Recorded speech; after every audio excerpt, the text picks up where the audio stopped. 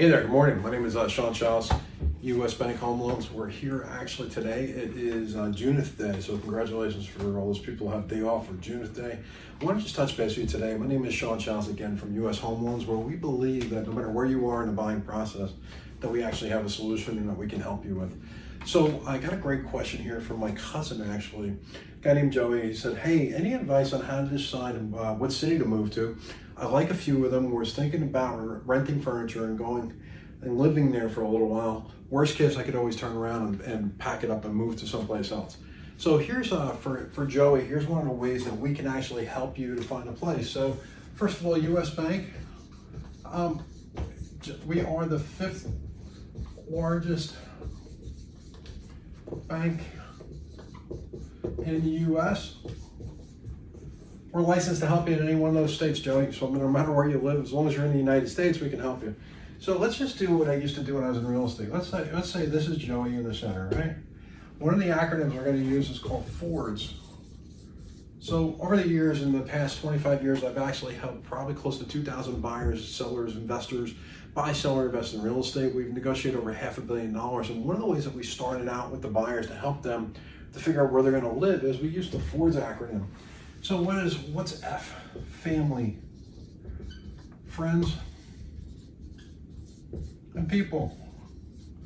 So what is it? Family, friends, and people. So when we go to look for a home and we're trying to figure out where we're going to live, we're going to first find out where our friends live. Maybe go see them, go hang out with them and try to figure out where they live and if we like it.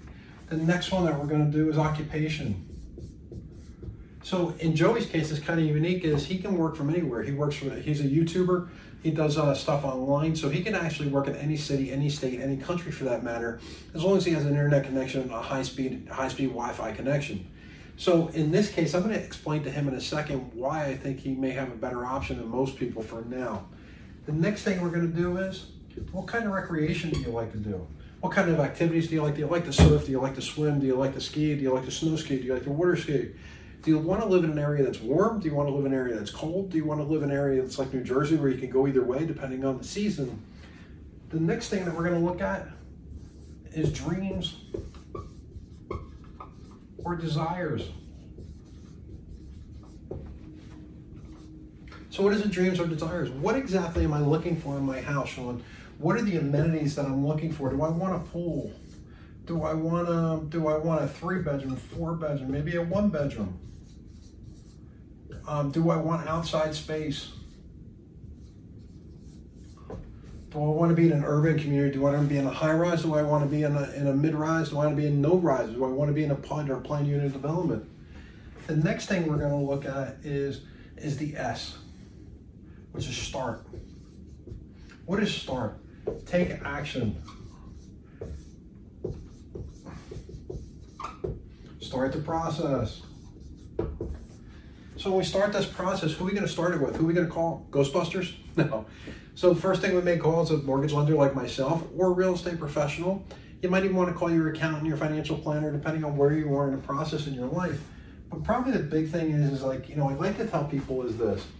Let's just say for argument's sake, when we talked about for Joey's situation, he doesn't have to live anywhere specific for a job, but let's say you work in New York City and your wife works in Morris County, New Jersey. So between these two, it's probably a 45-minute to 50-minute drive, okay? So if I was to look at some place and I said to one of my spouses, is one of you going to stay home at some point or another and retire from working for either a short period of time to raise kids, or both of you or neither of you? If the answer is neither of you, you may want to find the place in the middle of these two areas so that when you're commuting, it makes it easier. You may want to get closer to one person's job or the other that's going to be the primary person of care in case somebody gets hurt at school or they got to do something or whatever's going on. The next thing that I would actually look at is for somebody like Joey is, I'd say, hey Joe, go look at an Embassy Suites, go look at some of these newer hotels that have long-term facilities where you can actually get basically an apartment that's furnished with the silverware, everything, and actually has all the amenities, all the things you want in a high-rise like we've been talking about. They also have a pool, they also have a rec center, they also have like an entertainment room, so that now when you're going to shoot videos and you're going to do interviews with people and stuff like that, you can do them right at your hotel. And it looks like you're in some high, very luxury building, which actually works out well. The great news is if you don't like where you're living and it turns out that that particular area doesn't work for you, you pack up your bags and you go to the next one and you pick another one and go live there for 6 months. So, and by the way, you only have one bill on your credit card. And for somebody like you who's self-employed, how cool would it be if you could actually take wherever you're staying and write off a portion of that as a business expense because you don't have a primary residence yet. And each one of those locations is going to be, not only is it going to be a place for you to live, but it's also going to be a place for you to research and do your YouTube videos and stuff like that with your clients, family, and friends, which allows you a little bit of both. It allows you to do your business. It allows you to get to know the neighborhood. It actually limits your exposure to how much you're spending on different rentals and different fees and stuff like that. And it also makes you very mobile.